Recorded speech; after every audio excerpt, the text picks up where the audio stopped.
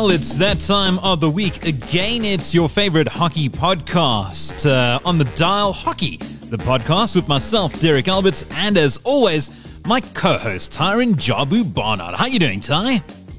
Yeah, Derek, great. Thanks, and yourself. Always good to be back here. Always good to be chatting hockey, and of course, now in our regular time slot, Tuesday mornings, brought to you straight. Obviously, we're not recording on a Tuesday morning, but you'll be listening to this on a Tuesday morning, brought straight to your airwaves every Tuesday. I mean, you can put it in the diary, you can set it as an appointment, and have the sweet melodic tones of Derek Alberts and Tyron Jabu Barnard filling your airwaves so early in the morning. Sweet melodic tones. I like that. Yeah, no doubt about it. Tuesdays are the best days if you're a massive hockey fan, particularly if you're a massive hockey fan in South Africa. We bring you the best of the best as far as guests are concerned. We've had some stellar names in the past, and we continue to bring them every week to your earlobes. I'm not even going to go into biology and the rest. But Ty, tell us, who is on the cards today? Well, we are fortunate today. We are continuing a little bit of a theme that we've had in recent weeks with completing the brother set. When we had John Wright and Peter Wright. And of course, we cheated and had Lindsay Wright as well. But in one of our very early episodes, we interviewed a young man named Billy Ntuli. And today we are honored to interview a man who is here fully on his own accord, the one and only Sihle Sigs Ntuli. Sigle, welcome to the show. Thank you, guys. Been looking forward to this. I was actually, as Tyron's mentioned, I know my brother was on call a couple of weeks, if not months back now. So I was waiting for my turn. So thanks for the invite, and looking forward to spending the next couple of minutes with you, Jen. Yeah, it's an absolute pleasure. A couple of minutes. I don't think, I hope you haven't made any plans for the next hour or so, because it's certainly not going to be a couple of minutes. But yeah, it's cleared the day. Cleared the day. Oh, excellent. I'm very glad to hear, because we usually have these things going for about 4 or 5 hours. So yeah, it's a long stretch. As we the first hour, we'll deal with the first 3 or 4 years of your life, and then we'll move on from there. Sounds like my team talk, so I'm all in. Well, I mean, listen, we have to start in the most obvious place, and that's in the lockdown. Obviously, not long ago, you moved up from Durban to Pretoria to head up Tuks University's hockey program, to head up the first team there. Obviously, the lockdown has been a little bit of a blow to you. So what has happened to you during lockdown, and where are you now? Yeah, such a disappointing time, I think, isn't it, for everyone? But you're correct, Ty. I made the move up to Pretoria beginning of 2019. So this is my second year up north.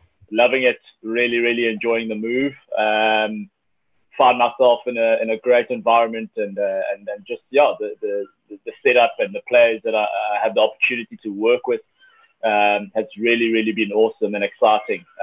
This year, 2020, the plans were really busy, and we were in for quite a busy schedule with the men's group. A lot of our players are involved with some of the national teams as well. So the Olympics were on the cards for some of our senior players. Some of our junior players in the club are part of the under-21 age group, so they had African qualifiers. It was a busy year. Varsity hockey was back on the cards. So unfortunately, all that has been put on hold for a bit with all the postponements under this lockdown. So yeah, currently as a squad, we've all gone back. We all at home. Originally being from Durban, I'm back in Durban at the moment. I've been here for a couple of weeks. But the plan is to get back up to Pretoria in the next 2 or 3 weeks, with the return to train protocol being approved recently. So hopefully in the next week or two, we're able to get back onto the pitch and start some sort of routine with stick and ball. And well, I mean, when you say that, get the return to training, but I mean, what competitive action are you expecting for Tuks and even further than that for the under-21s this year? Yeah, that's the sad part of it all. To be honest, a lot of the competitions have been cancelled for 2020. So this year, for a lot of you guys that know about varsity hockey, obviously with the men and ladies at varsity hockey, it alternates every second year. So this year was the men's turn, which was back in May. That has been cancelled for the year. Under 21 RPT, which is part of our process in terms of selecting and putting a team together for the national under 21 team, has been cancelled this year. Leagues across the country have been cancelled. So this is all competition that unfortunately in 2020 has fallen through. The last one we are hoping for to hear feedback on is senior RPT, which is as it stands still on the cards for August. So that would be the last form of competition, really, that if we're fortunate to get it in 2020, we'd still get that. But at the moment, everything's been cancelled until 2021. So all the work that's currently happening now is all planning and preparing for 2021 now, which is a pity for some of our players, because from a varsity setup, some of them are final year students. So, this was their last year, hopefully. So they miss out on that final year of competition at varsity level. Some of our under 21 players in the national setup, fortunately, we've been granted. So next year's African qualifiers leading up to the Junior World Cup in end of next year has actually been changed to an under 22 tournament. So our current under 21s who would have been in their final year this year, fortunately, will still get the opportunity to take part in that tournament next year. That's amazing foresight, and I'm glad to hear something along those lines, because I think to myself, if there's any teams that have been the most affected by the current scourge of COVID-19, it's the age group level teams, particularly the ones that are coming to the end of certain years, which, depending on how well they do, will mean their qualifications for the next team or where they go to from here. I mean, it's a complete write-off. And I'm sure as an under-21 coach or someone that manages the younger sides, it must be incredibly frustrating to see a year just disappear like that.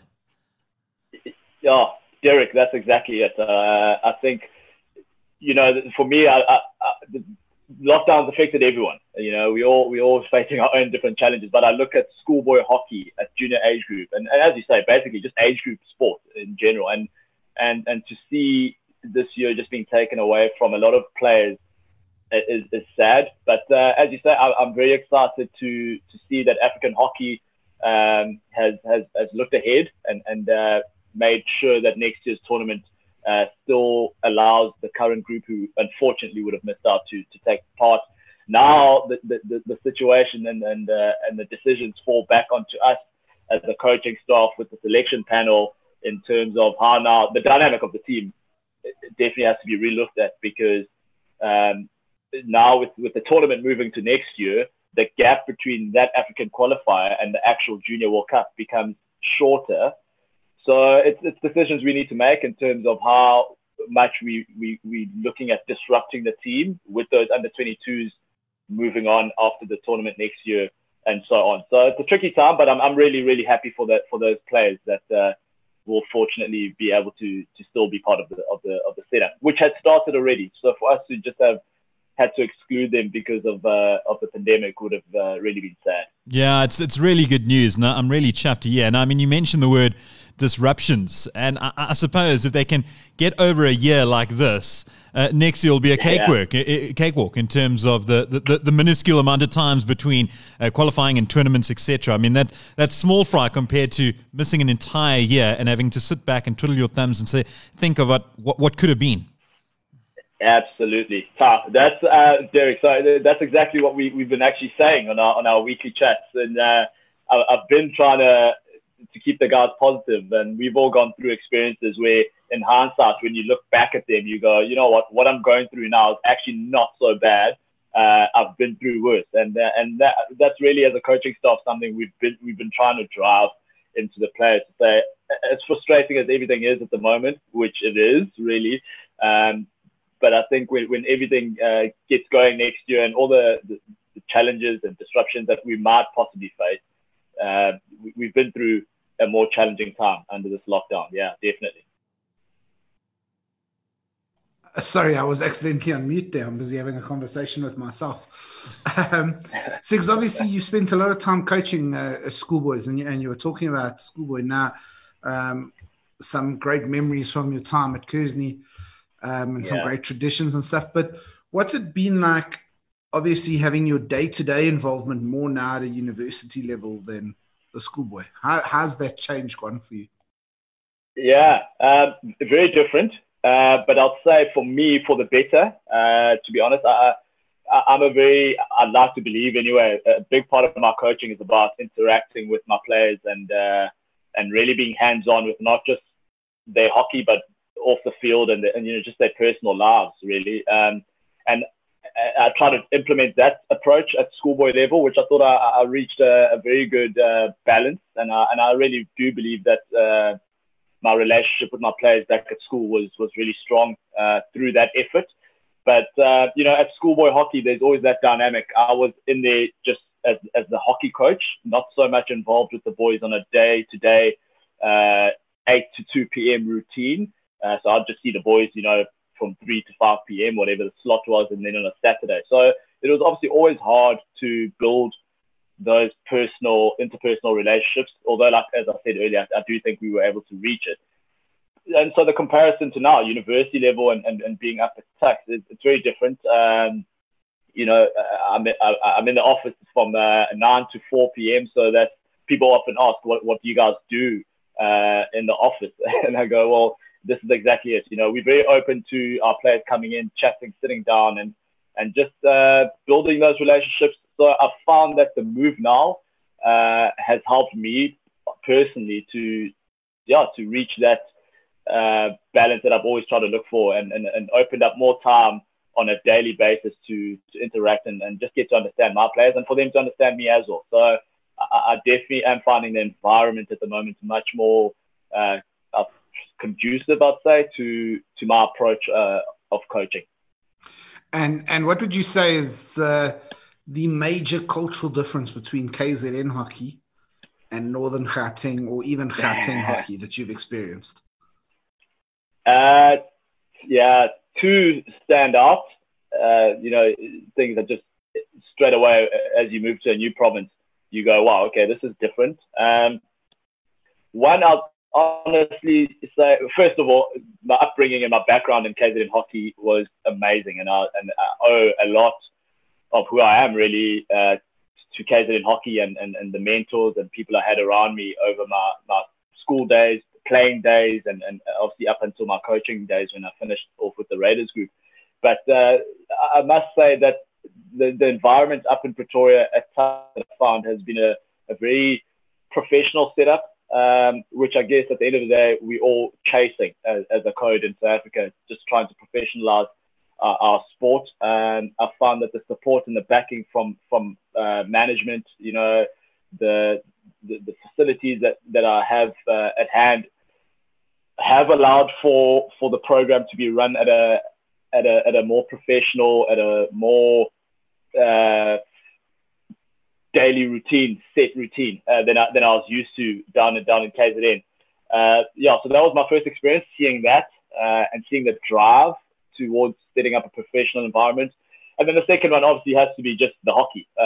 There's definitely differences. And I look across the whole country when back from my playing days till now as a coach.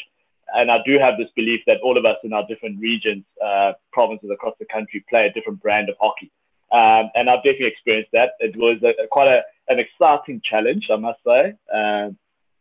Starting off last year with my Tuks group, and then subsequently to that, I was fortunate to coach the Northerns under 21 side.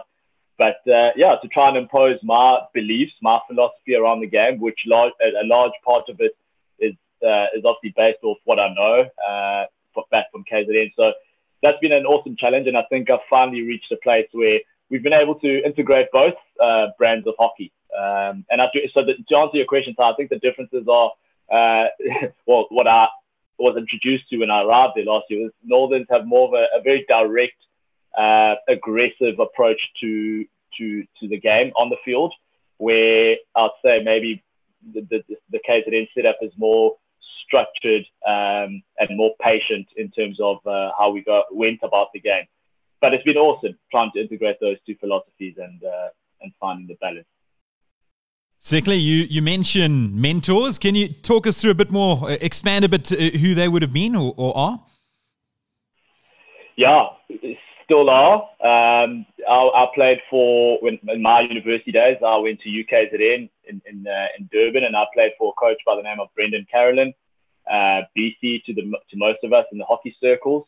So he was my coach for 4 years, and I do believe that my passion from playing towards coaching definitely would have come through my relationship and interactions that I had with BC. So yeah, he's someone I still tap into now. He's based in Ireland. He's done some work with the senior Irish men's team. He does some consulting with some of the Asian teams. So someone who's definitely still current. Like I said, was my coach, but through him, I definitely developed the whole tactical appreciation to the game and just the whole professional approach to the game itself. So he's my go-to guy.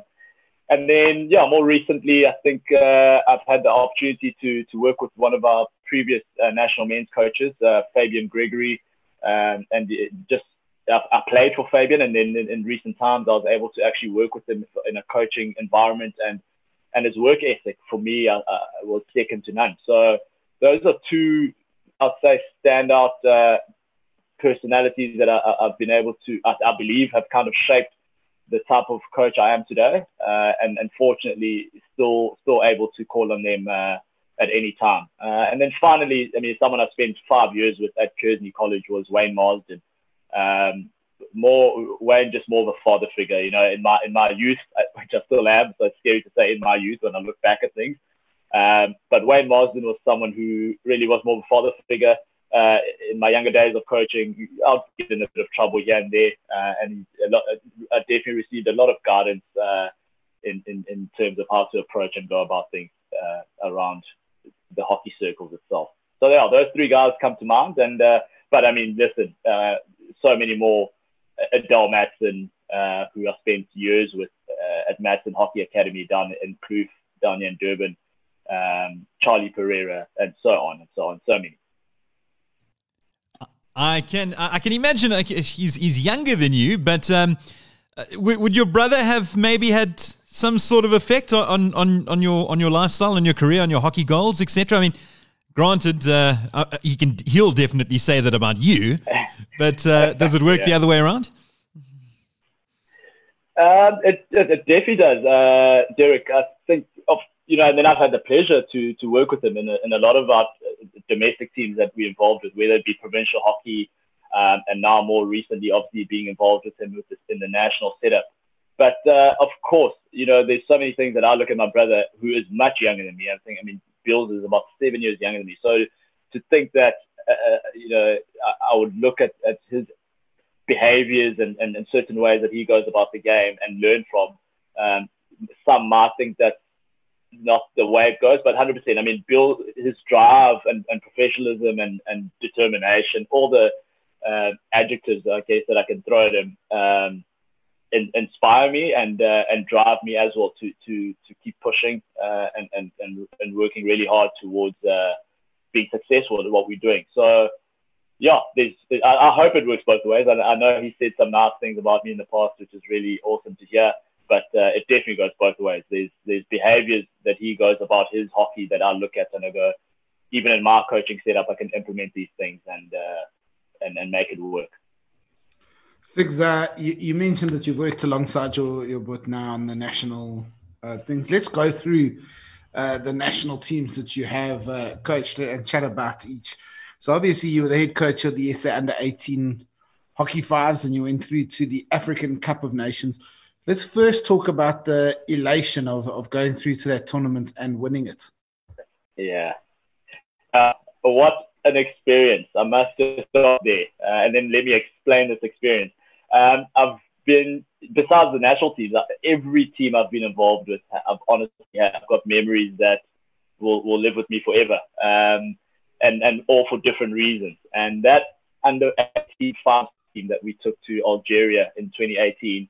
I get goosebumps just reflecting quickly back on that, because all these boys are now part of my under 21 setup. So even just that dynamic is really special to me already. But we went to Algeria, in an attempt to qualify for the Youth Olympics in Argentina later that year.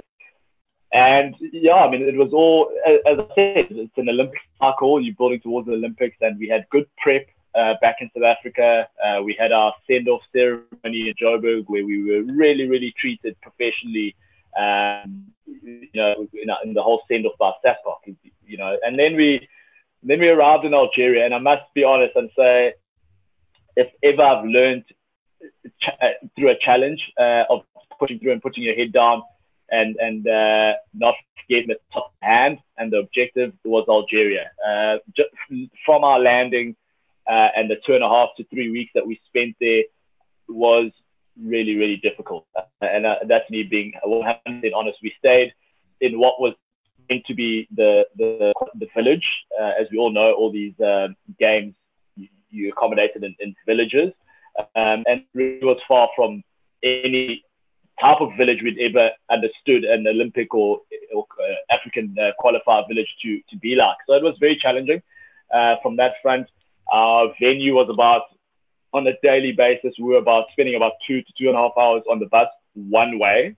So that's about 5 to 6 hours on the bus daily, just to the venue to train, or to obviously then when the tournament kicked off to play. And then obviously the weather, the heat, but that comes with sport in general. But it was a very challenging journey, which was a learning point for me, because the one thing I definitely took away from that was just the mental strength and focus of that player group that we took with us. I still to this day have a huge amount of respect for those boys, because at stages, as a coach, you're meant to be driving this whole, put the external factors aside and let's focus on the goal task at hand. And at times maybe I forgot that, and the boys were able to pull me back in direction. So it was challenging on and off the field, but we were fortunate enough to sneak through in the final and win it. And then unfortunately we didn't get the ticket. We got the ticket, but then coming back home, we weren't sent to the Olympics, which was a pity. But still an experience nonetheless. Yeah, Sig, so let's talk about that reasoning quick. I mean, because many people, obviously, the hockey community obviously have a lot of distaste for SASCOC at times. But this one actually isn't a SASCOC ruling. This is an IOC ruling that says only one gender team can go for each country. And of course, the challenge that we have here in South Africa is that only our girls hockey team qualifies. Exactly. Yeah. And the boys, so unfortunately, you're up against rugby sevens. That was it. And I think, and I must give credit to SASCOC in that aspect, because everything before we left was very clear. So it wasn't like it was only when we returned, when we told that, oh, by the way, this is the whole dynamic and you guys now don't get to go. We knew that our ladies or our girls at that time had a very good chance because they were the only female team sport trying to qualify. So all they had to do, and they knew it, and we all knew it, and we were we still today very happy that the girls got that opportunity to travel after they qualified. But they knew that all they had to do was win their tournament, and they had the ticket. We knew, and it was and knowing how strong our seven setup is in this country, we also were very honest in knowing that, listen, if they qualify, they most likely will be sent, because it would be giving two different codes an opportunity, knowing that our girls already would be going.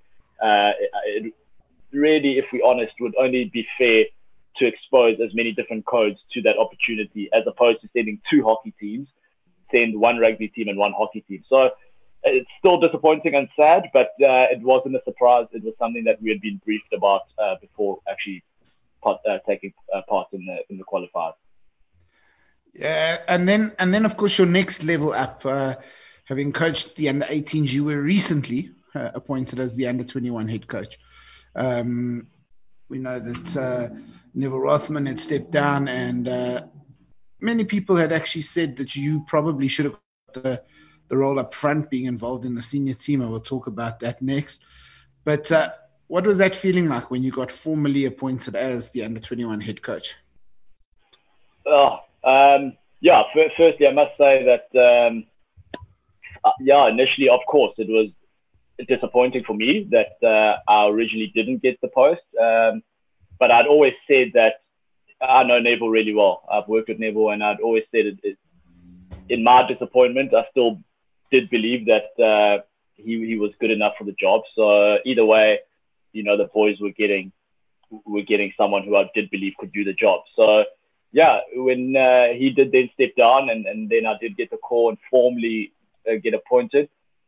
For me, the biggest drive to be part of this cycle now with the under-21 group was just my history with this current group. I did, and I still do believe that I was the best candidate for it, but obviously, the panel had their different views, and that's absolutely fine, and I respect that. But I've been part of, I was the former S under-16 coach for 4 years. So if I look at our current squad of 45 boys now, I'd say 90+% of that group has worked with me from under-16 through that 5 set up in under-18 and up until now. So my personal belief was that I did know that group better than anyone else.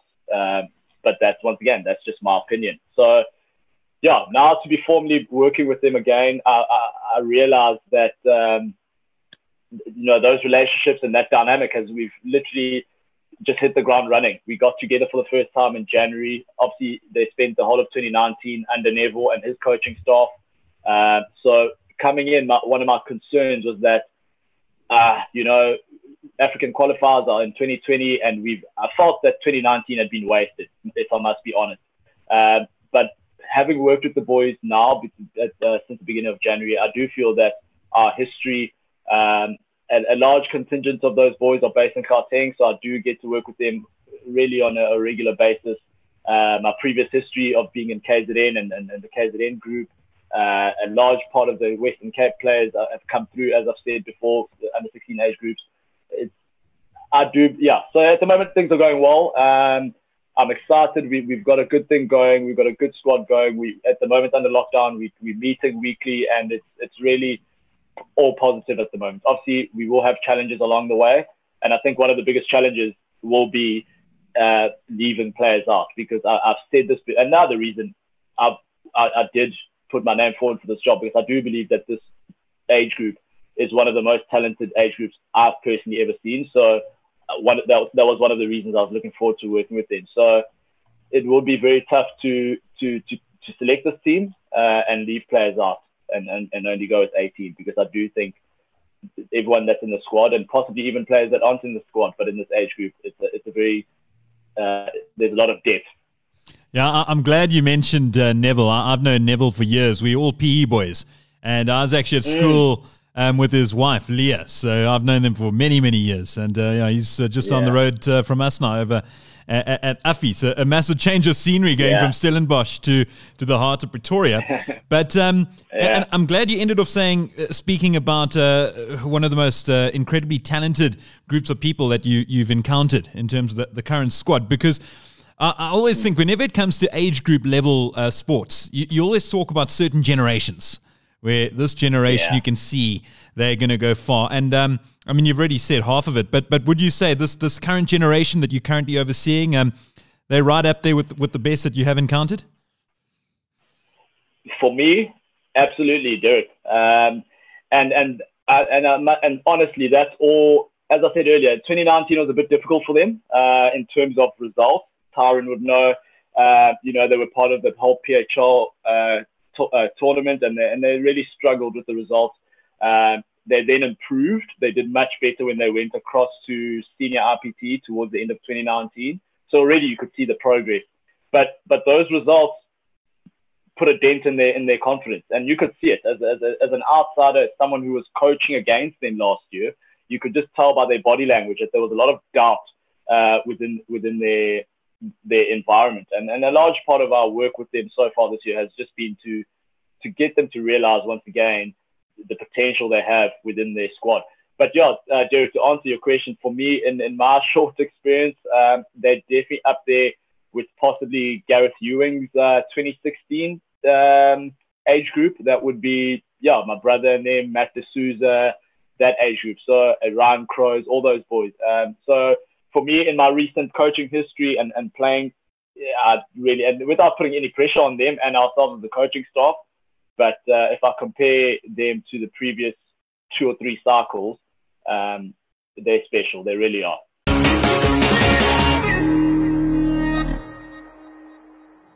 I'm Cindy Hack, captain of the South African women's indoor hockey team, and you are listening to Hockey the Podcast by Radar Media.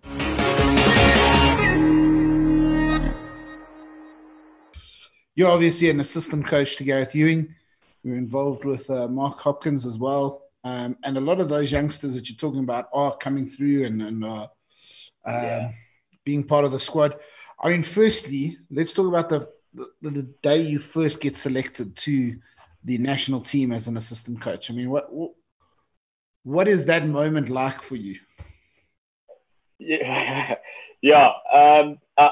must be honest. I've always felt that a lot of things with my coaching, I've always felt that when that opportunity came, it was too soon for me. And that's the honest truth. And hence why, people close around me, the mentors that I spoke about earlier, a lot of these decisions I've had to run by them, when opportunity has come up. And I'll go back and I'll compare it to when I first got asked to coach the Raiders team in 2015. I thought, wow, I'm not ready for this. And running these conversations and through people close to me who believe me and I guess reminded me of who I am and what I've done and the fact that I can do this has helped. But going back to the call, Mark Hopkins, phoned me in mid 2018. So this was also another tricky bit for me because, I felt that the time frame and the timeline towards, obviously 2018 was a very busy year and very important year with the World Cup at the end of it. And I just thought, wow, to come into a team 5-6 months away from such an important tournament is probably a bit too much. But chatting to people who are close around me, having that chat with Mark Hopkins himself as the coach, and what he wanted from me in my role made things a lot clearer. But in terms of a feeling, absolutely no better feeling to know that our highest and most senior team, I can add, or I've been asked to add some sort of value to driving us in a successful direction. Whether that happens or not, but it's just an honor because obviously someone out there believes that you add value, and you can potentially add value at the highest level to make our national team better. So I'll always be grateful to Mark Hopkins for that phone call. And since then it's just been an awesome journey, continuous learning and continuous sharing between myself and the players, and obviously the other staff that I've got the opportunity to work with.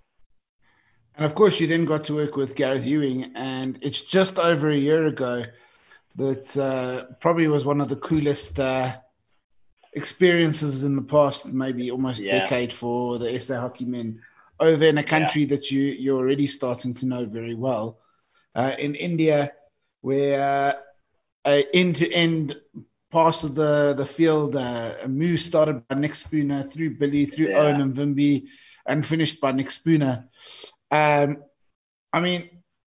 Firstly, we've asked Gareth this question, but do you remember the emotion of that, and how big a celebration was that, knowing then the significance of that? Yeah, absolutely. Tyron, that goosebumps right now, and because for me, it really was, and it is for me, it's the moment of hockey ever in my whole life, because it was the goal, it was the game to put us one step away from obviously qualifying for the Olympics. And if I had to compare the two tournaments, that series in India and then later on in the year going to Stellenbosch for the African qualifiers, and if I had to say which route was more difficult, and if I'm being honest, I'd say India route was tougher. Not saying Africa was tough in its own way later on in the year, but if I quickly compare, that was my second time in India, and obviously after the World Cup in 2018. And in 2018, the rules were different, firstly, in terms of the personnel from the coaching staff that were allowed to be on the bench with the head coach. So no assistant coaches were allowed on the bench with the head coach in 2018. So one of my roles was to look after our penalty corners in the 2018 cycle for the World Cup. So I was always positioned in the stands behind the goals with the crowd, which was also an experience in its own, an awesome experience, to be honest. But I was never with the team on the field at the World Cup. And then, fast forward 5-6 months later, the rules changed, and Gareth had asked me to spend the games with him on the bench. So already that was a massive experience. But that goal and that action, as you say, happened obviously directly in front of me on the touchline. And all those actions, and it's funny you say that because I actually shared this clip with my under-21 group a week ago, I think it was. As I said, for me, it's the most significant, the most crazy 30 seconds of my hockey experience. And all those actions when Nick Spooner hit that ball through to Owen, I must be honest, I don't think Spoons hits the ball really cleanly. He's one of the better technical players we have in the group. But he mishit that ball, and it was a bouncing ball, a horrible ball for Owen to pick up. And Owen somehow, and he would be the first one to admit it, out of 10, he probably would mistrack 9 of those receives, but he picked that receiver. And so all this is happening moment by moment, and then Owen finally picks that ball up, and then he turns around and rolls some rubbish ball behind his back, and he knows that as well. And Bills is able to jump off his feet, and we all don't know how he stopped it and picked it up and somehow scrambled a shot away. And Spooner has come through, as you said earlier, 50, 60 meters up the pitch, and he's the highest person on the field. So just magical moment. Honestly, if I look at how we qualified for the Olympics, that is the moment that I always refer back to and go, if that 20, 30 seconds didn't happen, it would be a totally different story. And keep in mind, 3-4 minutes earlier in that game, the US had missed a tip-in on the far post, open, non-marked player, and he hit his foot, and we should have gone 2-1 down, and that's a totally different dynamic to the game. But he missed that, and 3 minutes later, the rest is history, as they say. What was the date of that game again? Can you gents remember? It's literally, as Tyron said, was literally exactly a year ago. So it would have been... It was around the 16th. It was around the 16th of June last year. 16th of June. Okay. Yeah. I'm just trying to find that voice note again, Ty. It's got to be on some year. So what happened was Ty and I had been obviously following the game on TV. Yeah. We weren't together though, so we were just commenting to each other nonstop on WhatsApp. And as soon as that goal went in, I got a voice note from Ty celebrating the achievement, and rightly so. It was a phenomenal effort. But we have played it on the show a couple of times, but it never gets old. But I will find it just now. But I mean, you've had a lot of highlights. You mentioned that, but from a personal point of view, looking at the PHL and your record with the Drakensberg Dragons. Yeah, that's a special team, that, Derek, and only because we've gone through everything together, and I always say to the guys now when we talk about it, everything is funny in hindsight. It's not funny in the moment when things are going wrong and challenging. But so I started the first year of PHL in 2016. I was once again, fortunate to be given the opportunity to coach the Dragons. And I honestly believed that, and throughout all the 4 years, I've always believed that we've been able to put together one of the better teams in terms of personnel and selecting it at the draft and putting it together. So we went into 2016 very confident. I was very confident of my group, and we played really good hockey. We really, really played good hockey, and the stats proved that. When we always look back at our games, we had more possession, we had more shots on goal, we had more penalty corners, but we didn't score the goals. And I guess at the end of the day, that's where the results go. You have to score the goals. So we came stone last in 2016, and we finished 6th. And then that hurt a lot.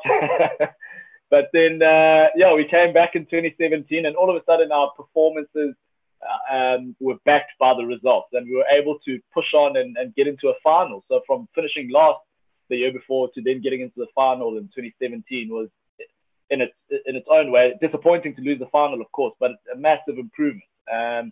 And then 2018-19 has also just been magical to be able to win the two tournaments. But like I say, it's a chuckle now. It's a bit funny when I look back at 2016 and think how badly we did results-wise to where we are and the type of group we are now. But we've also been lucky. We've been able to keep, well, not, I wouldn't say lucky, but it's worked really well for us, and we've been able to keep a good core of our squad. I think if I look across all the PHL franchises, we've definitely been very consistent with our personnel, and we've become a team, which is very challenging for PHL because obviously you don't spend a lot of time together. So I look at a large core of our squad, and we've been together for 4 years now, so that helps as well. Things and obviously this year's PHL is not officially been called off yet, but it is in all likelihood not going to happen this year. Yeah. I'm not sure how much I'm allowed to say or stuff on that. Yeah, no, I'm with you, sir.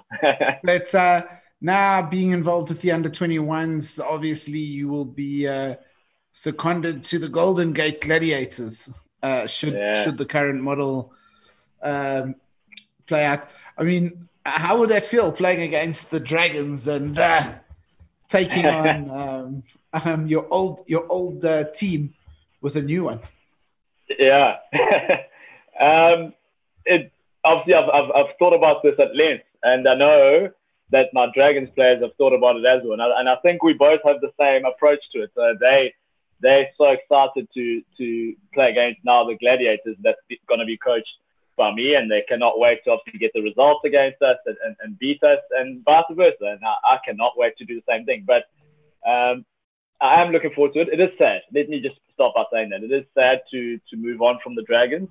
As I said just now, I've spent 4 years with them, and we've been really consistent with our personnel. So we have become a real team.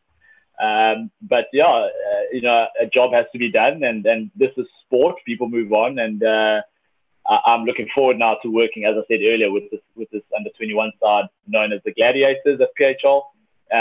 They didn't have a great experience last year, and as I said, I definitely do believe they're better than that. So my aim and goal for this year's PHL is and was that we win PHL, because I do believe that the Gladiators have the personnel to do that. And what would be nice would probably be playing the Dragons in the final. That would make me really happy. All right. Sigs, obviously, in these... sorry. Another edit there. I don't know where this audio clip is. Okay. Are you still looking for it, Derek? Yeah, I am. And it's weird. I mean, we went... I went to the exact date. I mean, we were chatting to each other nonstop. And I've got the exact date here. It was the 14th of June, 2019. Oh, wait a minute. I think I might be able to find it. It was in the other group. Was it? I think it was in the Radar group. Oh, okay. Okay, let's see. 14th of June. Sorry, Sigs, you got to listen to it. It's worth a... Actually, it could very well be. There we go. Yeah. Okay, 14th of June. Where is this thing? Yeah, if it takes me back to that moment, then I'm more than willing to hear it out. No, it was a beaut. It really was an incredible moment. And I mean, just in terms of Olympics, while we do that, I mean, a postponement from a year. We chatted to Gareth Ewing regarding it. I mean, he says, like, if anything, it obviously does help with preparations for that. But I mean, it must be disappointing on one end, the fact that we've got to wait another whole year. But on another, I mean, it just means an extra year, like he said, to get better. Yeah, that's exactly it. And Gareth has been driving that with the senior team a lot, and I couldn't agree with him more on that approach. For us, we normally are limited with contact time as a squad. That's one thing we definitely believe we don't get enough of. So the extension can only mean one thing. It can only mean that we have more opportunity to as exactly as he said, an extra 12 months to prepare better towards 2021. So that's definitely the approach that we've adopted from a mindset and being positive about it. But on the other side, you obviously can't ignore that right now would be, the start of it all. And everyone had built up over the last 3-4 years to this moment. So the disappointment is there. But I think, Gareth has been really good with the players in terms of just reassuring them that, everyone is still part of the process. Nothing changes with the whole timeline. So the players, I think, are still very motivated to work towards that. It just really is what it is as a scenario. But of course, disappointing. But I do believe that we're definitely not going to lose anyone over the next 12 months. So I'm very confident that all we can take out of this is just the extended contact time that we can potentially get together as a squad a bit more often before June, July next year. Okay, so the reason why South Africa will be participating at the World Cup has a lot to do with how they did over in India with that matchup against the USA. I managed to find the clip. Okay, first and foremost, myself and Ty were conversing with each other nonstop on WhatsApp. As soon as that goal went in from Spooner, I sent this to him. Yes! Come on! And then that was a load of nonsense. And then Tyron summed it up a bit better. Come on! Yes, man! What a wonderful... That was the feeling. Tell us, honestly, the celebrations that evening, how did they go? Derek, we still had a final to play. That was only a semi-final, so we were still mid-tournament. And that's another thing. I think, I've been part of the senior team now for the last, I'd say, 2 years probably, exactly 2 years. And the one aspect that under Gareth now and the leadership group, the environment is very, very not calmer, but more open and really just trying to enjoy the journey and everyone in the space around us. And we still had a final to play, but we definitely had to enjoy that moment. So, and that really started from the change room before we got back onto the bus, back to the hotel.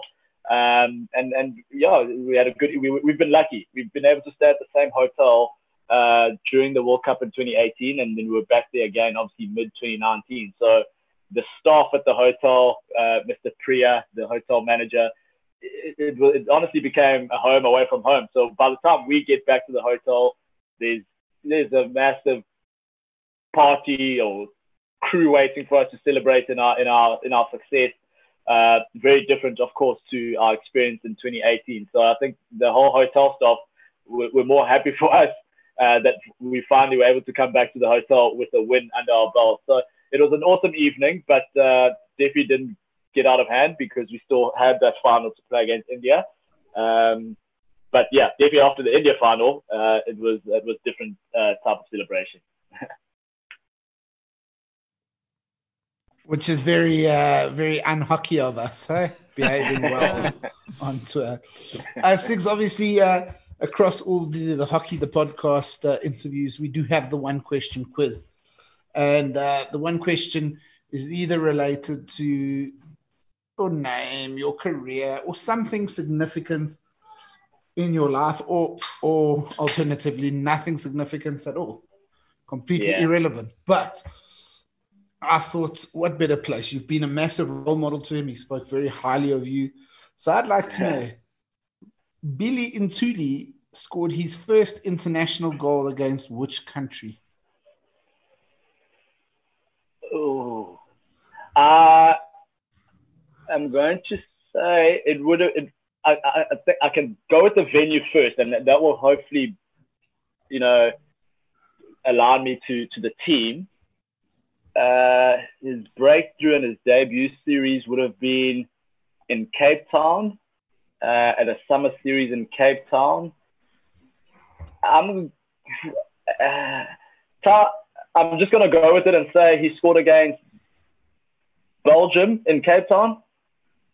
So his first series, he did make his breakthrough against. His debut came in 2016 as a righty against Ireland and Spain, but he didn't get a goal there. Okay. He then played 2 brief appearances against Germany, but did not get a goal. He was then the top goal scorer at the Under-21 African Cup. Yeah. That doesn't count. And then he played in another summer series in Cape Town, playing 4 of the 6 games. And Spain? He played against Netherlands, and then he played against Belgium and scored his first goal against Belgium. So I'm right. You are correct. Yeah, you made me quick there. You went. I got the wrong series, but I got the team. You did. You get it right. You win yourself a Hockey the Podcast virtual cap. You can put it on whenever you feel like it. We'll make a plan for that. Fantastic. I'm just stoked I got it right. I wouldn't have heard the last of that one. No, that's superb. Well done. We keep on speaking about how our few succeed. And, you're one of the few. I think we've had a fairly poor success rate of late, Ty? No, very poor success rate of late, although, we have had queries into the quality of our questions. So I think we've been making them really hard because of the lockdown sports quiz that we do. Listen, there's absolutely nothing wrong with your questions. I think Oaks are just making excuses. well, Sikle, the other thing if you do succeed in getting it right, we actually do have a prize. You get an immediate invite into the lockdown sports quiz. So I don't know if you've seen or heard of it. Okay. We've been hosting it every Tuesday evening, and we've had the creme de la creme of the hockey world involved. We've had sportsmen and women from around the globe from various different sports taking part. It's the place to be on a Tuesday night. So we would love to have you involved in a future Tuesday night event. Would you be keen? Absolutely, guys. I back my sports trivia 100%. That would be awesome. I'd love that. Oh, there we go. Done. Well, no virtual cap for you. It's a virtual invite for a physical event. Fantastic. Thanks, Derek. Sikle, thank you so much, man. It's been so great having you on. Absolute pleasure, guys. Thank you. Thanks for... I think if I look at my time here, just under an hour. I was holding you down to those 4 hours you promised me, Derek. But this is just the end of the first quarter. Yeah, that's the introduction done. Yeah. First chucker out the way. Exactly. No, guys, honestly, thanks for having me. Really, really appreciate it. Awesome hour sharing and just reliving some of those memories.